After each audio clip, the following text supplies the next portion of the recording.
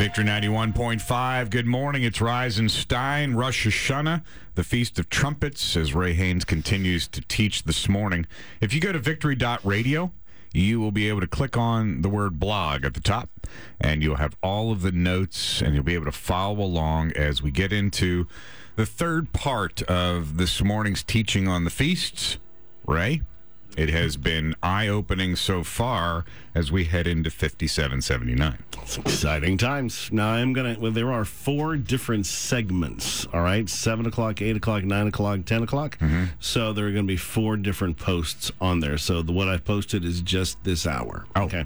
Just so you know, because there's a whole lot more to Don't go. read ahead in your syllabus. That's right. So Elijah, he and Jezebel, they are probably the poster children for 5779, for good and for bad. He was a worker. I don't like Jezebel. I don't. You shouldn't. She's horrible. Or it's horrible. Just not a woman, but a spirit. Yep. But my goodness. He was a worker of miracles. He called down fire from heaven. He killed 850 false priests, and we've actually been there, which is kind of cool. He made it rain after a 3-year drought. He outran horses and chariots. And I want you to think about that for a second, because you can let that slide right by you. People run, the fastest humans run about 20 miles an hour. Fastest horses are around 40 miles an hour. Mm-hmm. So he doubled his speed, ran faster than a horse. That's faster than Forrest Gump. That's seriously fast. That's just 40 miles an hour. So that is miraculous. Nobody does that, all right? So yet again, very miraculous. So it's safe to call all of that good, right? But the story isn't over. It's just because the story is about Tov. When Jezebel threatened to kill him, suddenly everything changed.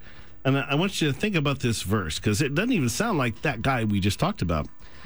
1 Kings 19, Elijah was afraid and ran for his life, a day's journey into the wilderness.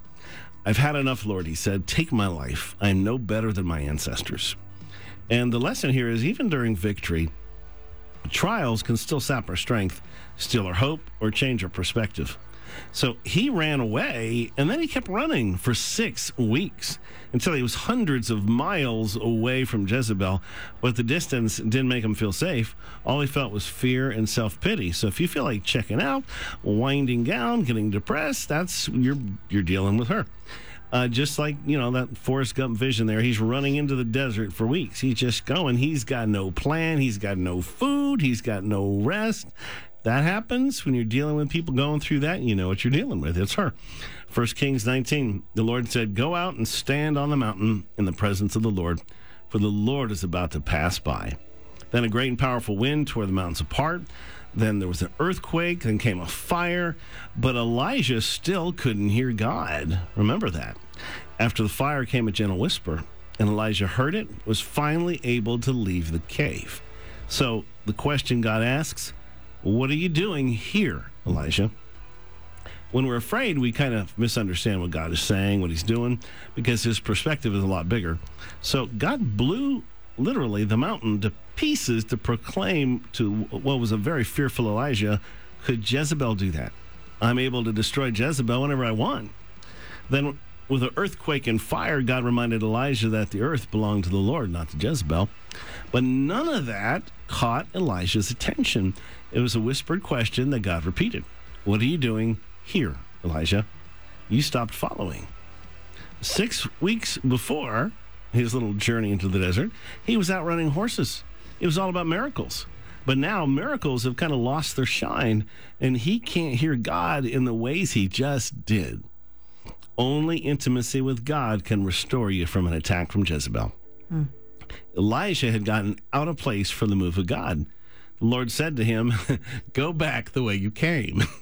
Anoint Hazael king over Aram, Jehu over Israel, Elisha to succeed you as a prophet. And by the way, I reserved 7,000 in Israel because Elijah thought he was all alone.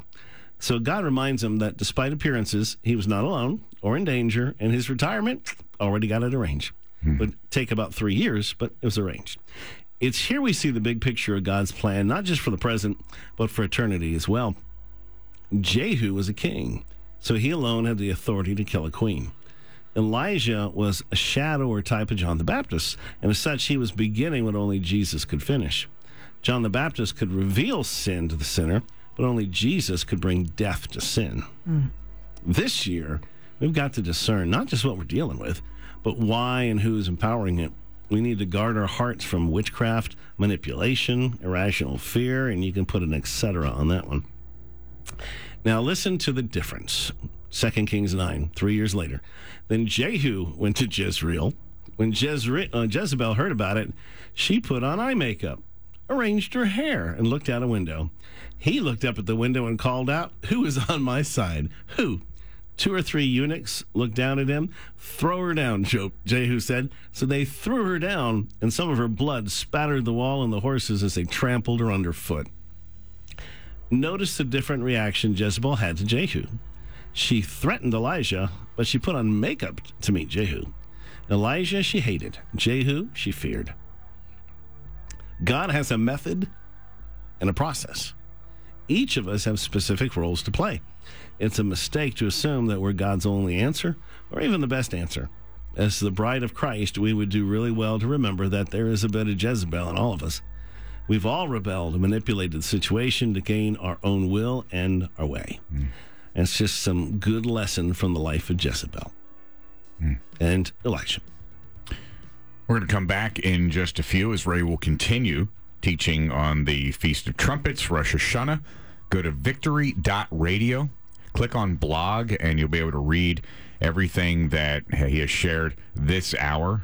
There are 4 different sections today, and the 8 o'clock section will be posted up.